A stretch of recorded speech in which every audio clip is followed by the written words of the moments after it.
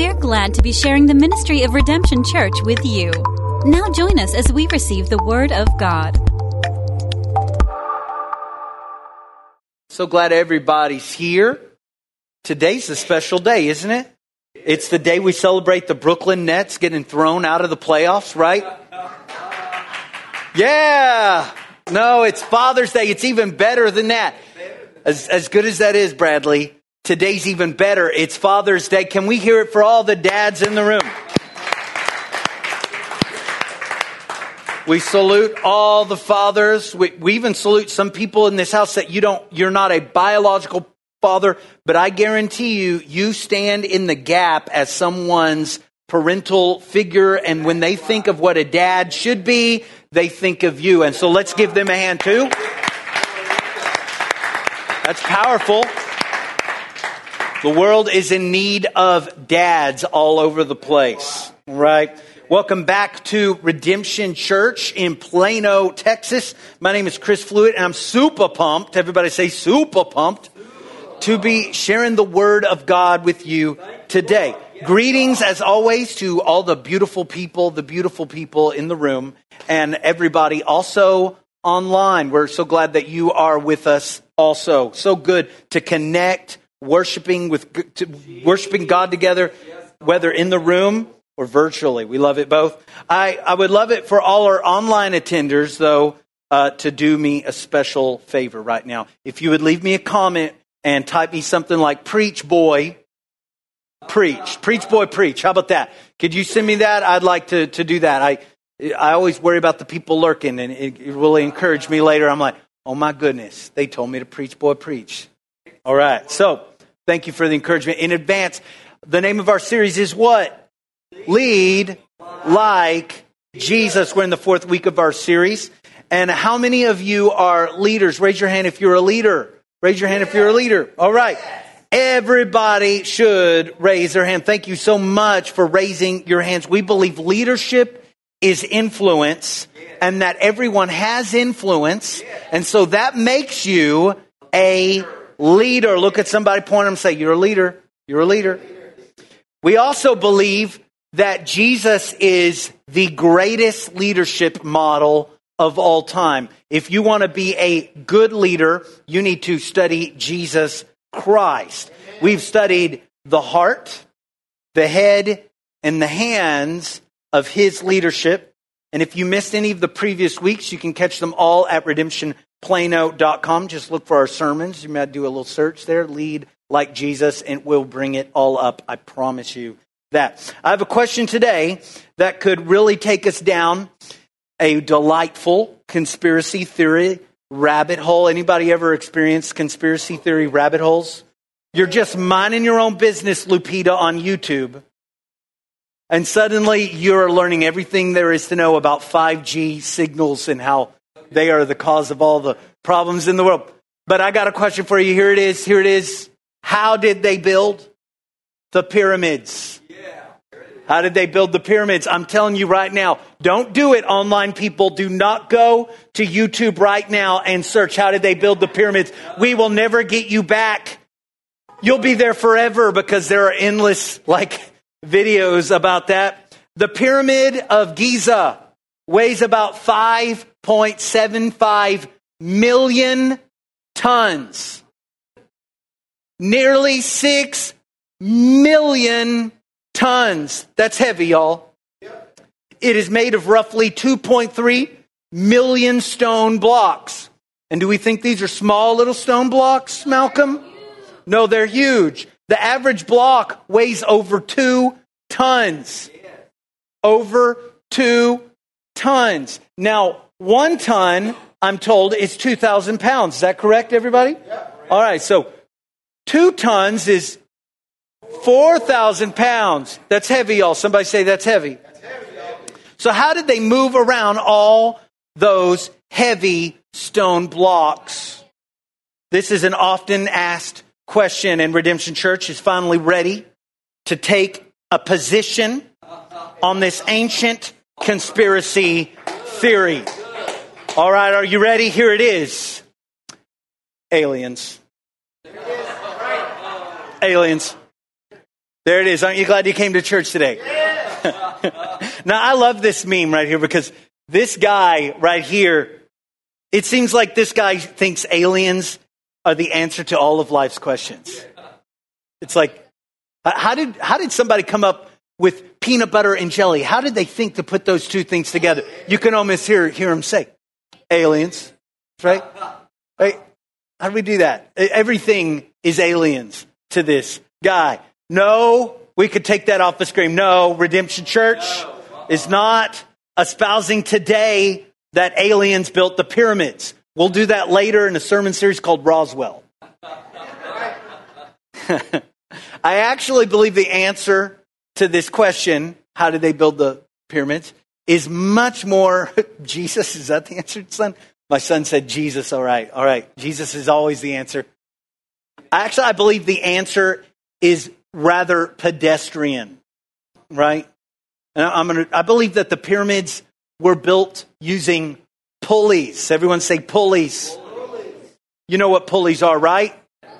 A pulley is a simple machine that takes advantage of physics to transmit energy and motion. By taking a rope and looping it over two wheels, it allows you to pull down and through the pulley increase an upward force by double. So it's really interesting by pulling down, and it's always easier to pull down than to lift up because you can use your body weight to help pull down. It's always easier for me to pull down because I got the body weight to pull down, and it somehow through the elfin magic of science pulls up double the force. So how much force? Double the force. In other words, a 4,000 pound stone becomes 2,000 pounds with a pulley. Add another pulley, and now it is effectively 1,000 pounds. Add a third pulley to that 2-ton stone, and it can be lifted with 500 pounds of force. A few men together can manage 500 pounds of force. With a pulley, those men are able to bear a greater burden and lift a 2-ton stone. Do you understand that? So there you have it. The aliens taught us about pulleys.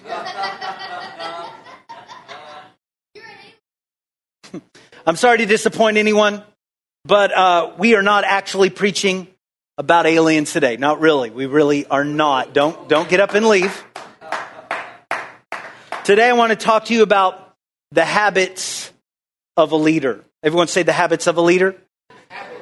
There are many leadership books that teach you little tips, tricks, life hacks that will help you be a better leader. One well-known book is called 7 Habits of Highly Effective People by Stephen Covey. It's a great book. But today, instead of giving you tips to help you rise faster on your job, I want to give you pulleys. I want to talk about pulleys. I want to give you some habits that act as pulleys. These habits that we discussed today are tools to help you lift your burdens. Life has situations that are burdensome.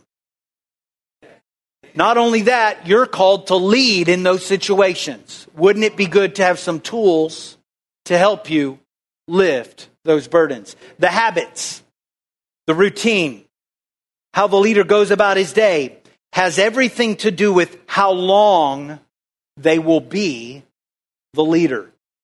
Many leaders get burnt out. You ever see a leader get burnt out? Many leaders become discouraged. Ever see a leader become discouraged? And they lose sight of the why. They lose sight of their heart. Why they wanted to lead in the first place. And many leaders sabotage themselves through their actions, through their destructive habits. I've seen some leaders personally in my own life have destructive habits. Jesus has leadership habits And as we study them, I would like you to evaluate your own habits. Are you with me today? Okay. Two habits we see, the one habit we see absolutely in Jesus. It's very applicable to our lives. This habit is humility. Everyone say humility. We're going to spend some time talking about humility today. I struggled with whether humility is more of a value than a habit. You understand that? You get that? Humility is definitely value, and it's a value that Jesus lived out habitually. Amen. That value showed up in every habit of his. It directed his habits and his actions. Jesus was free from the burden of pride. Can I tell you, pride is a burden? Scripture is truly clear about how destructive pride is. Proverbs 16 and 18 tells us that pride leads to destruction, and a haughty spirit to a fall. That's what it tells us. Pride leads to destruction. And Jesus didn't sabotage his own life because he didn't have pride. He was free from that burden. Is there anything more annoying than a prideful leader? It's pretty annoying, y'all, right? I should get at least one amen on that. Is there anything more annoying than a prideful leader? Amen. All right. Is there anything more empowering and uplifting as a humble leader who gets down into the struggle with you and serves you? Now that's empowering and that's uplifting. And when we serve under people, that leaders like that who are humble and willing to serve us in that way, we will literally run through walls for those people. Isn't that true? Right. Everyone else, we're like, oh my goodness, if I wasn't being paid for this, I wouldn't. Oh, bless God. And that's like what you're saying in the car right outside the job as you're going in. Somebody tell me the truth, right? But this is exactly who Jesus was, the humble servant. He made it his habit to choose humility at all times. The humble habit of honoring people. Can you say those words? The humble habit of honoring people. Jesus had this habit of honoring people. In Scripture, Jesus often honors others. Just off the top of my head, I thought he commends the faith of the centurion in Luke chapter 7. He even honors people that seem to be unexpected. This is a Roman citizen right here. There weren't too many Jews honoring a Roman citizen, but he honored this centurion's faith. He lifts up Simon, that fisherman that would cut off your ear and cuss at little girls. He did. He did, yeah. Aren't you one of those that follow Jesus? Blank, no, he says. He cussed the little girls. Yep. But he lifts up Simon and commends him for his revelation that Jesus is the Son of God, the Messiah. Jesus says that the Spirit of God revealed this truth to you. Jesus then changes Simon's name to Peter. And that's an honor we still hold Simon to today. In fact, I say Simon, you're like, which one is that? Which one? Peter, you're like, gotcha. He became that stone, according to Jesus. Jesus honored the woman at the well, the woman that was caught in the act of adultery. He honored the Canaanite woman who refused to take no for an answer. When others showed only contempt, Jesus turned to the thief on the cross and humbly heard his request. On and on, we see Zacchaeus in the tree. We see lepers. We see those that are sick. We see the outcast. We see the tax collector. We see the Pharisee. And he honors them. He had the humble habit of honoring people. This humility habit is like a pulley that helps lift the burden of pride and self-importance in us. I want to tell you, if you got a pride problem, I got some really key things to do. Start praying for other people. Start serving other people. If you start feeling like you're self-important, you are headed to a destructive place.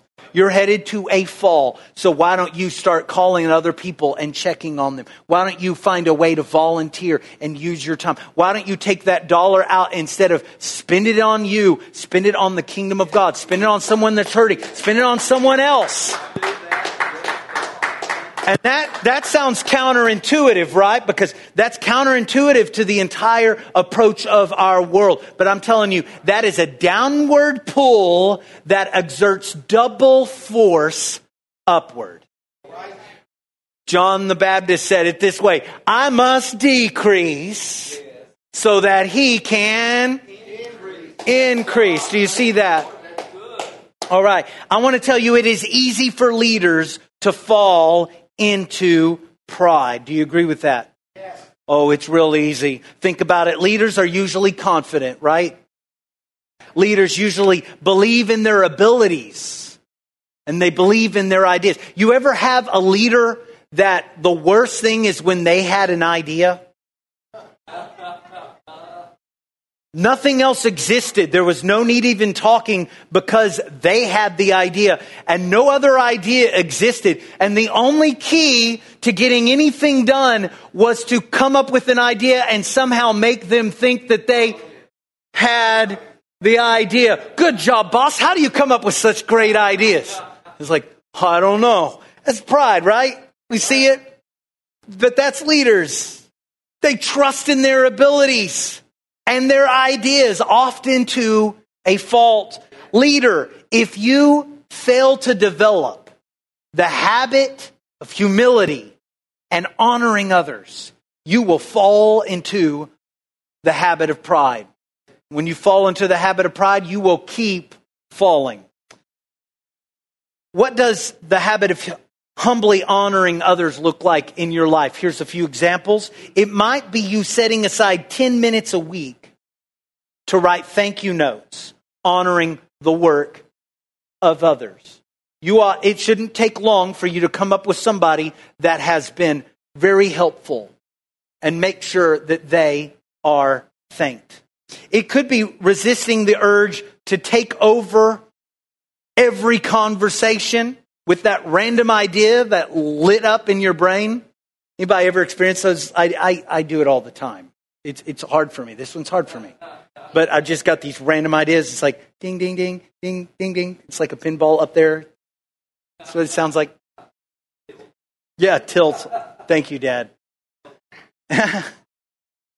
Instead of just jumping in with that idea that just flashed in your brain, instead, wait carefully and listen to someone else. What a concept.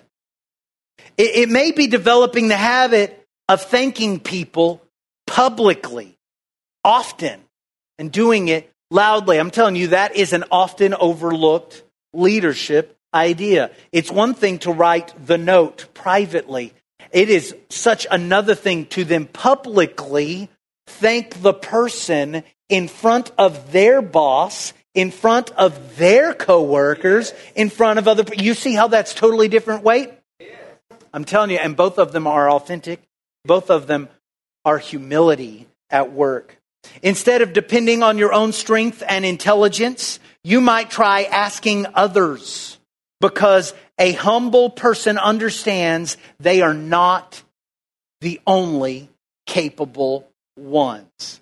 In fact, you talk to a lot of leaders, a lot of very successful leaders, they will tell you this: you never want to be the smartest person in the room. There's no need to be the smartest person in the room. Anybody ever hear that? That takes a lot of humility to say that. You need to have that kind of humility that honors others and gets people in the room that are better than you at other things. And then, whoa, because you aren't controlled by pride, you aren't defensive about it. You aren't trying to show them up. You're like, we get to work with this person. Look how awesome this person is. And you celebrate it. That's humility. Perhaps you develop the habit of simply saying those two hard words to say. Thank you. Now, some of you are like, that's not hard to say. It's hard for your boss to say, come on, somebody. Sometimes it feels like, can anybody say thank you anymore? Maybe you learn to say these words. The habits of a leader empower him or her to lift burdens they would not normally be able to lift. Without these habits, leaders are going to burn out. They're going to become discouraged, and then they will quit. The next habit is essential for leaders in our fast-paced world. Here it is, the humble habit of resting. We talked about honoring others. Now this one's actually about honoring you. You should not dishonor yourself. Do you understand that? Humility is not a dishonoring of yourself. It takes humility to rest. You understand that? It takes humility to say, I need some time to recoup some energy. It takes humility to say, I can't do everything. That does take humility. Rest is a habit that many leaders never learn. We've talked about leadership. Leadership is influence. You understand the word influence? Here it is. Influence comes from a Latin word, and it means to flow into. That's what the meaning, the original meaning of influence comes from in the Latin. To flow into. Leadership is flowing into other people. Influence is flowing into others with your ideas, with your strengths, with your abilities, with your time, with your finances, with your listening ear. You're constantly flowing into other people. That is what influence is. I got news for you. If you aren't flowing into other people, you aren't a leader.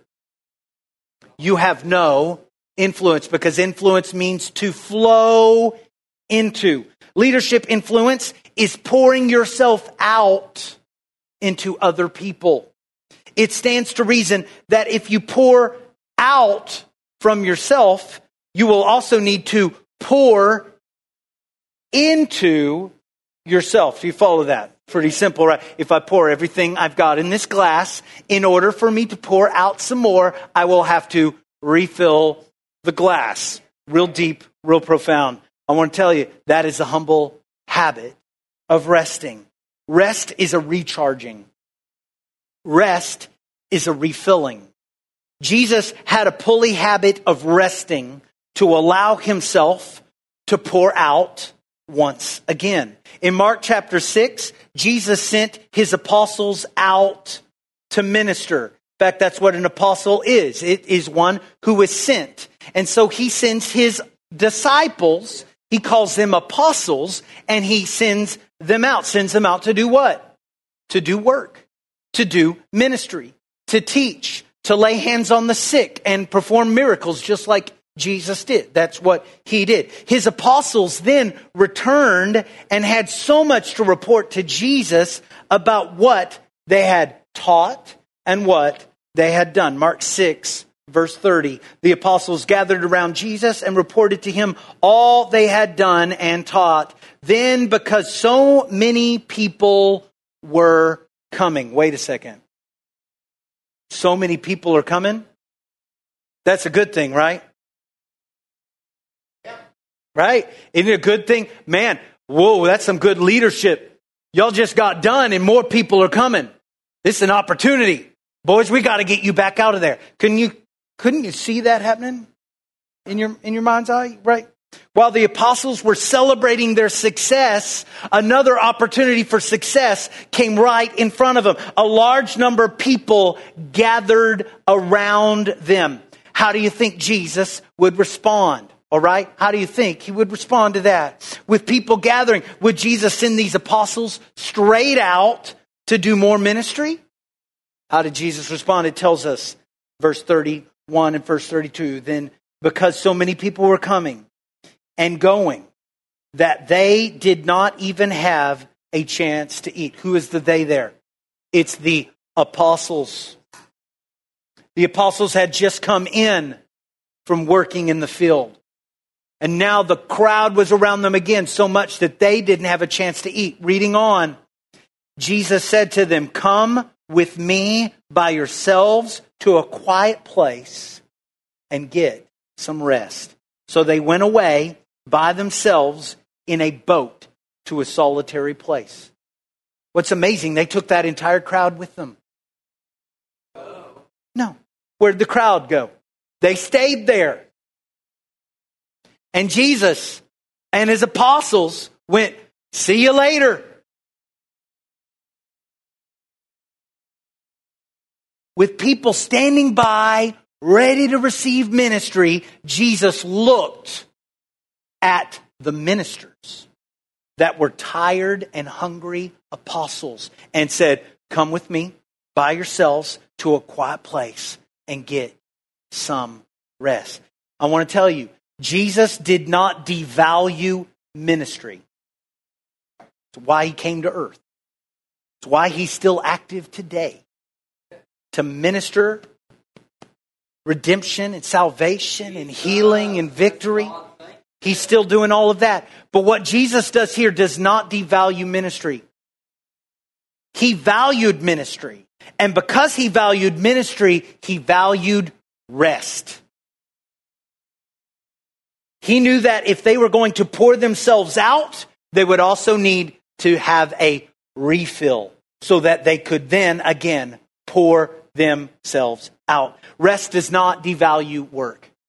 That is something somebody needs to figure out as a leader. Rest does not devalue work. Because you value your work, you must value rest. You must take time to rest. That is the humble habit of resting. Jesus had crowds, didn't he? Oh, some crazy crowds.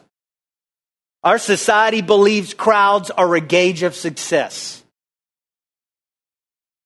But Jesus rested from the crowd. Do you know that there is no rest in a crowd? It is constant. When you could just be among a lot of people, and when you get out of that room, feel like, "Oh my gosh, I've got to rest." Because being around a lot of people is not restful.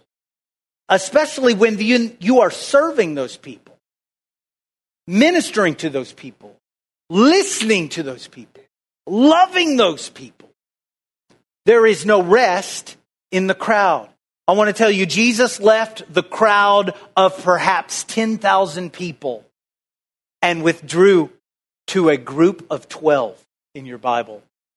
The feeding of the 5,000, that 5,000 is only the number of men counted. So double that number, maybe triple that number, and you might have the number of people actually there. There was at least 10,000 people there. Jesus withdrew from that. He said, "Let's get in a boat. We're getting out of here." And he goes with his 12. He went from 10,000 to 12. There's some people would say, "Oh, that's a bad move, Jesus. That's a bad." You at least need to get on Insta and share some posts. Keep your followers at a frenzy, let them know what the latest is going on. No, they didn't have social media, but I'm telling you, he would have shut that off too. See, that's one of the dangers in our world today, because even when you aren't at work, you can work.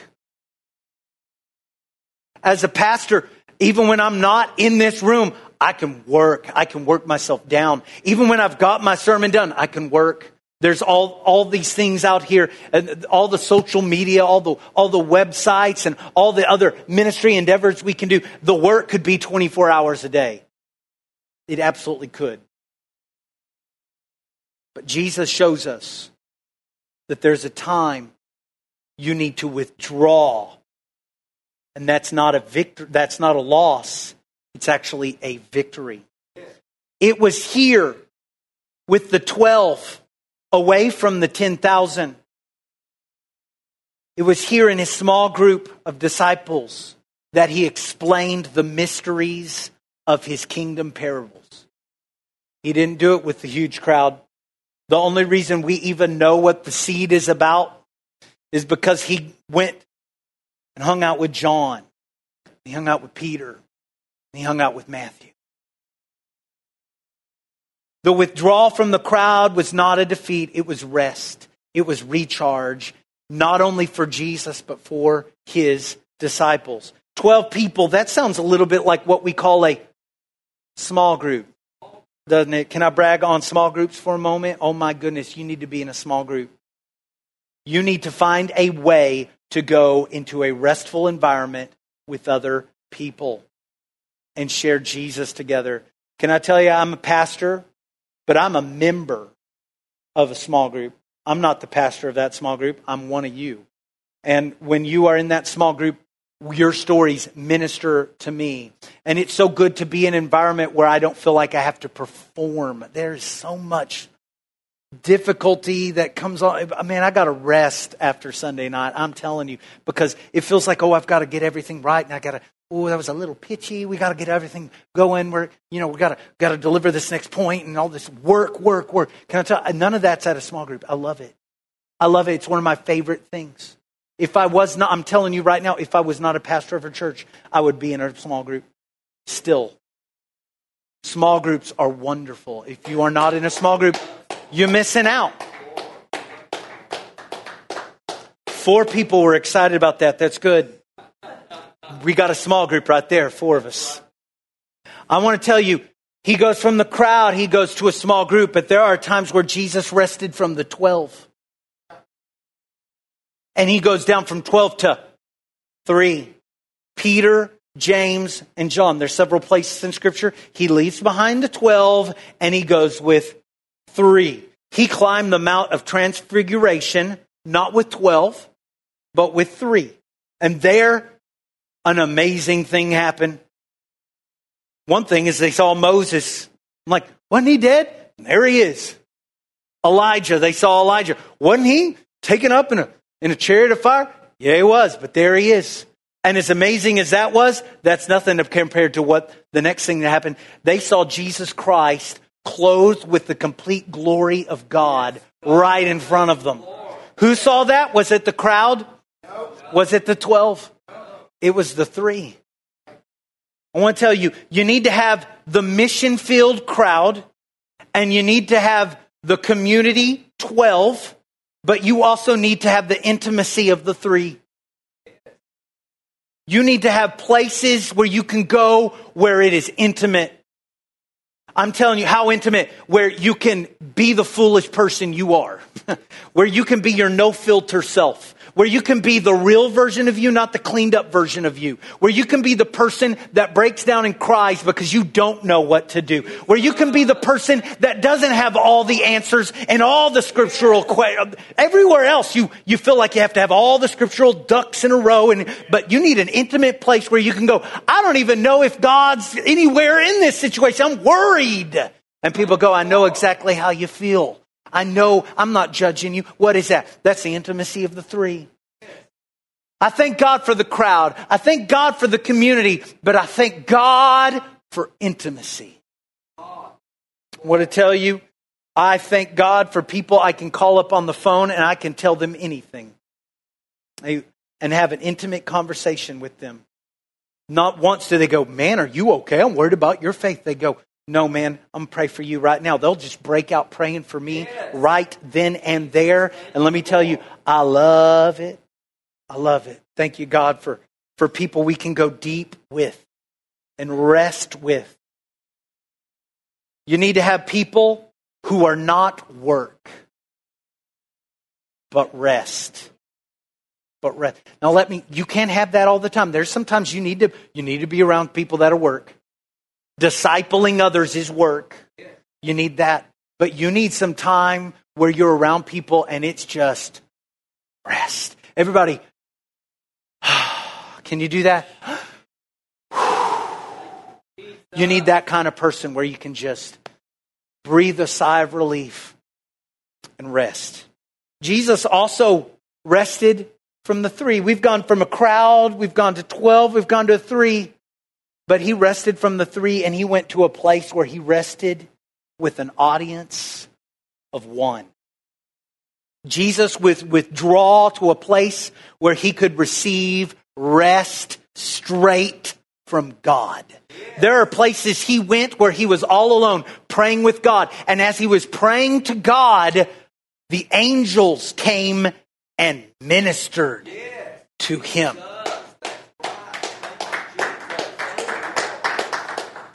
Now what is he doing in those places? He's praying.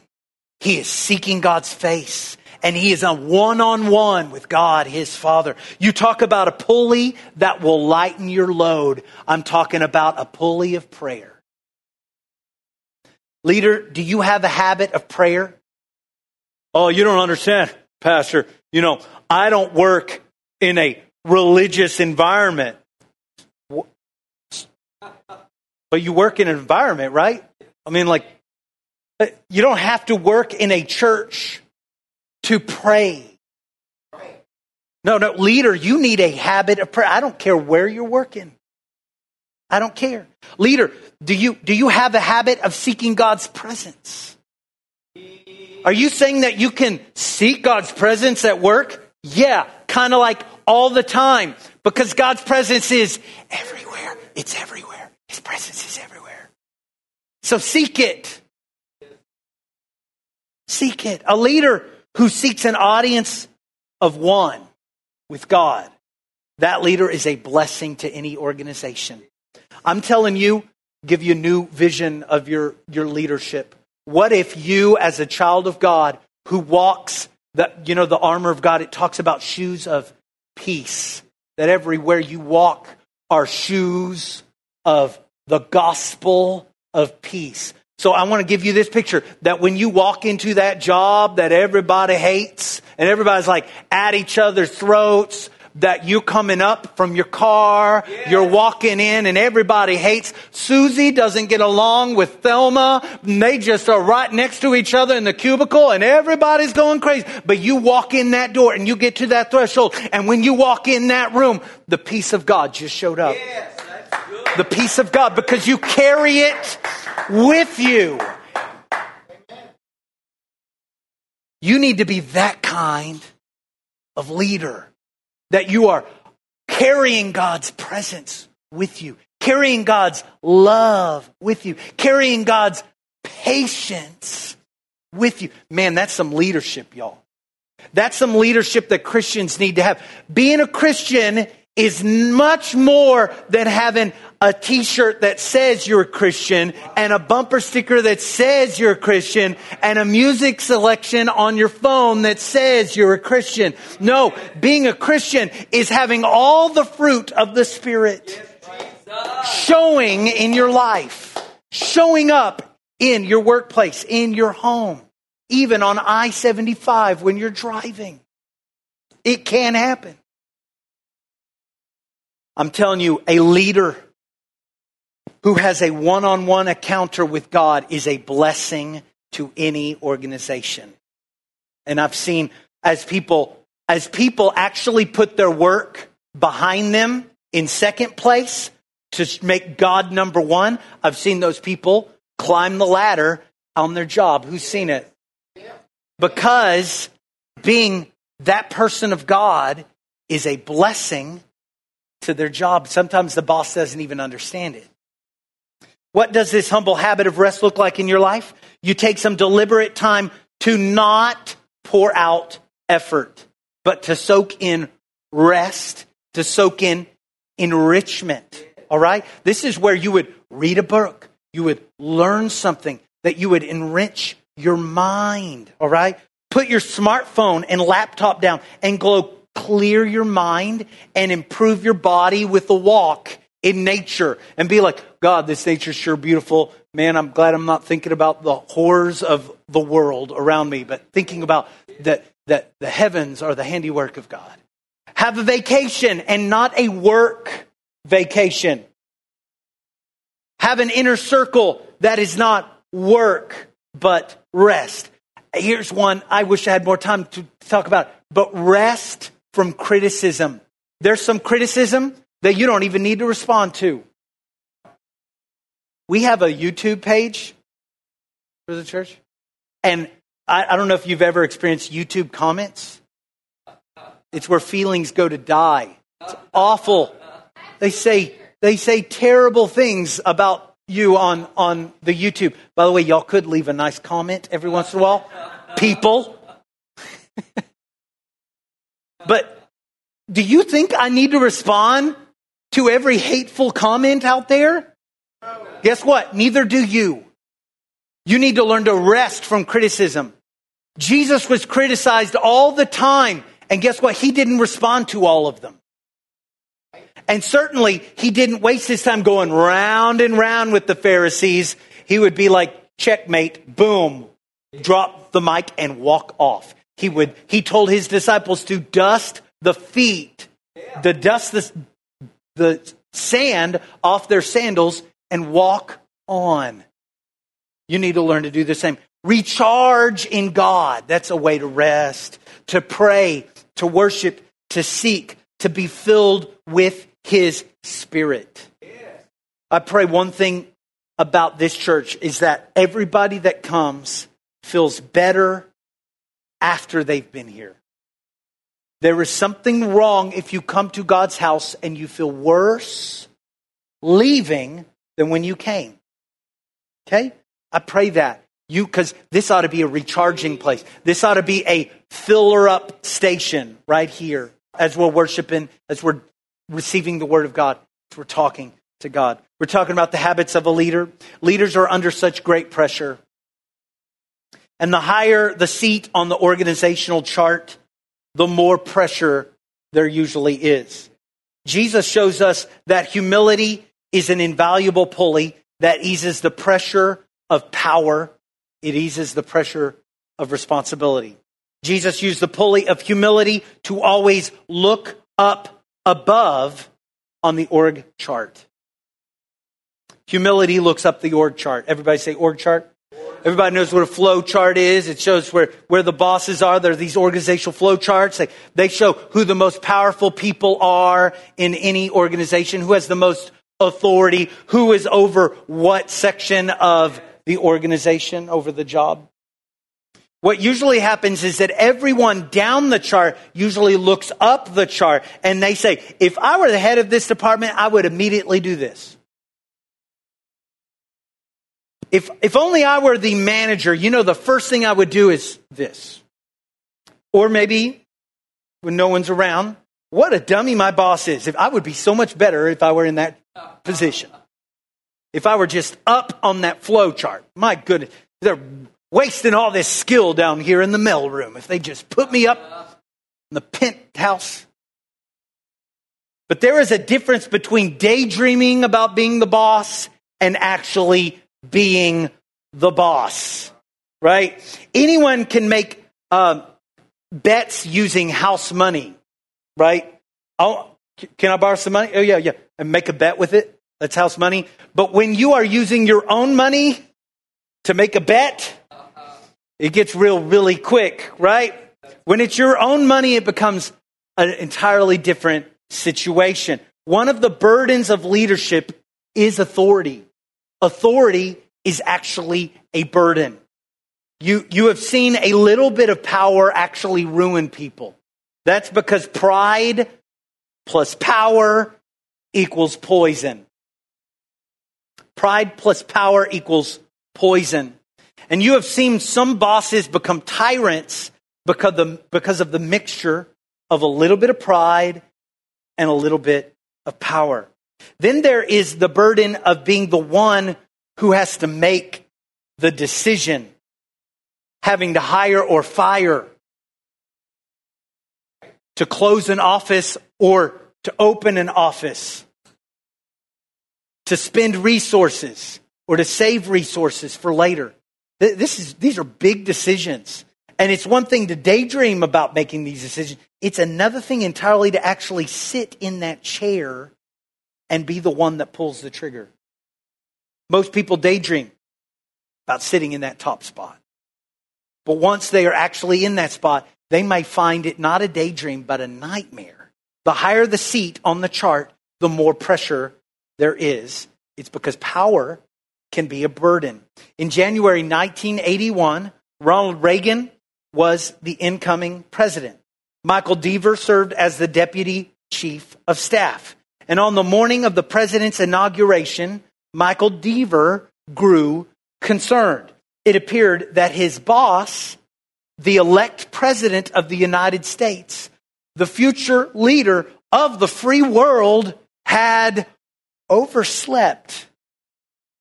And so Deaver gently knocked on Ronald Reagan's bedroom door, and he cracked open the door to say, "Sir, it is 8:30 in the morning, and in about 2 hours, you're going to be sworn in as the president of the United States."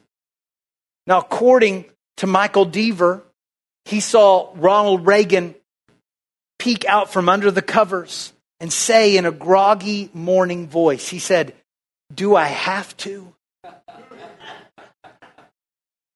I want to tell you, no matter who you are, if you are the CEO, the government, the governor, the prime minister or president, the owner and founder, the leader, pastor, the general, the number one, the grand poobah, the kingpin, the El Jefe, the big boss man or boss lady, the top dog, the big wig, the head honcho, the higher up, the powers that be, the shot caller, the fearless leader, the Sith Lord. If you are the big cheese or the big kahuna, it does not matter who you are, no matter how high you go on the organizational chart. There is still someone above you when it comes to power and authority. Jesus, the King of Kings, the Lord of Lords, the Alpha, the Omega, the beginning and the end, the Almighty. He demonstrates the habit of looking up. This King of Kings looks up the organizational chart. John 6:38 says this, "For I have come down from heaven not to do my will, but to do the will of him who sent me." What is that? That is the King of Kings looking up the organizational chart. When you read the Gospels, you see the man Christ Jesus looking up in prayer and asking that God's will would be done. A great habit to help ease the troubles of leadership is the humility to look up and confess, "I'm not the one in charge. God, your will be done."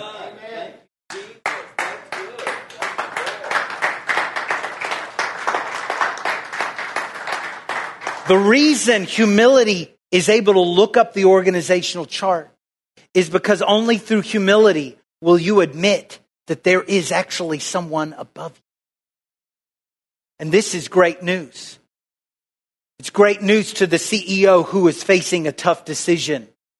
And everybody's looking at you. They're looking up to you. CEO, you look up also because there's a God above you. Look up and ask God for wisdom. He will give it to you liberally. To the President of the United States, to every president, we should pray this, that you are the leader of the free world and you bear a heavy responsibility. Please look up because God has got the whole world in his hands. To the lead pastor who's worried that he doesn't have what it takes to lead that church, look up. You are the pastor, but make no mistake, the church belongs to the guy above you on the organizational chart. He's the one who has built this church. Oh, we belong to the Lord Jesus Christ. To the mom and dad who feels completely inadequate as a parent and as a spouse, look up because you're not actually the head of this household. There is one above you. As for me and my house, we will serve the Lord. Look up to God. He'll guide you. To you who are struggling in whatever position that you are in, I ask you to look up. Look up and ask. He said, if you ask, he'll give. Look up and seek. He said, if you seek, you'll find. Look up and knock. He said, if you knock, the door will be open up to you. Look up to God above you and pray and pray. If you're carrying a burden today, I want you to grab a hold of a pulley of humility and confess, I am not enough to handle this.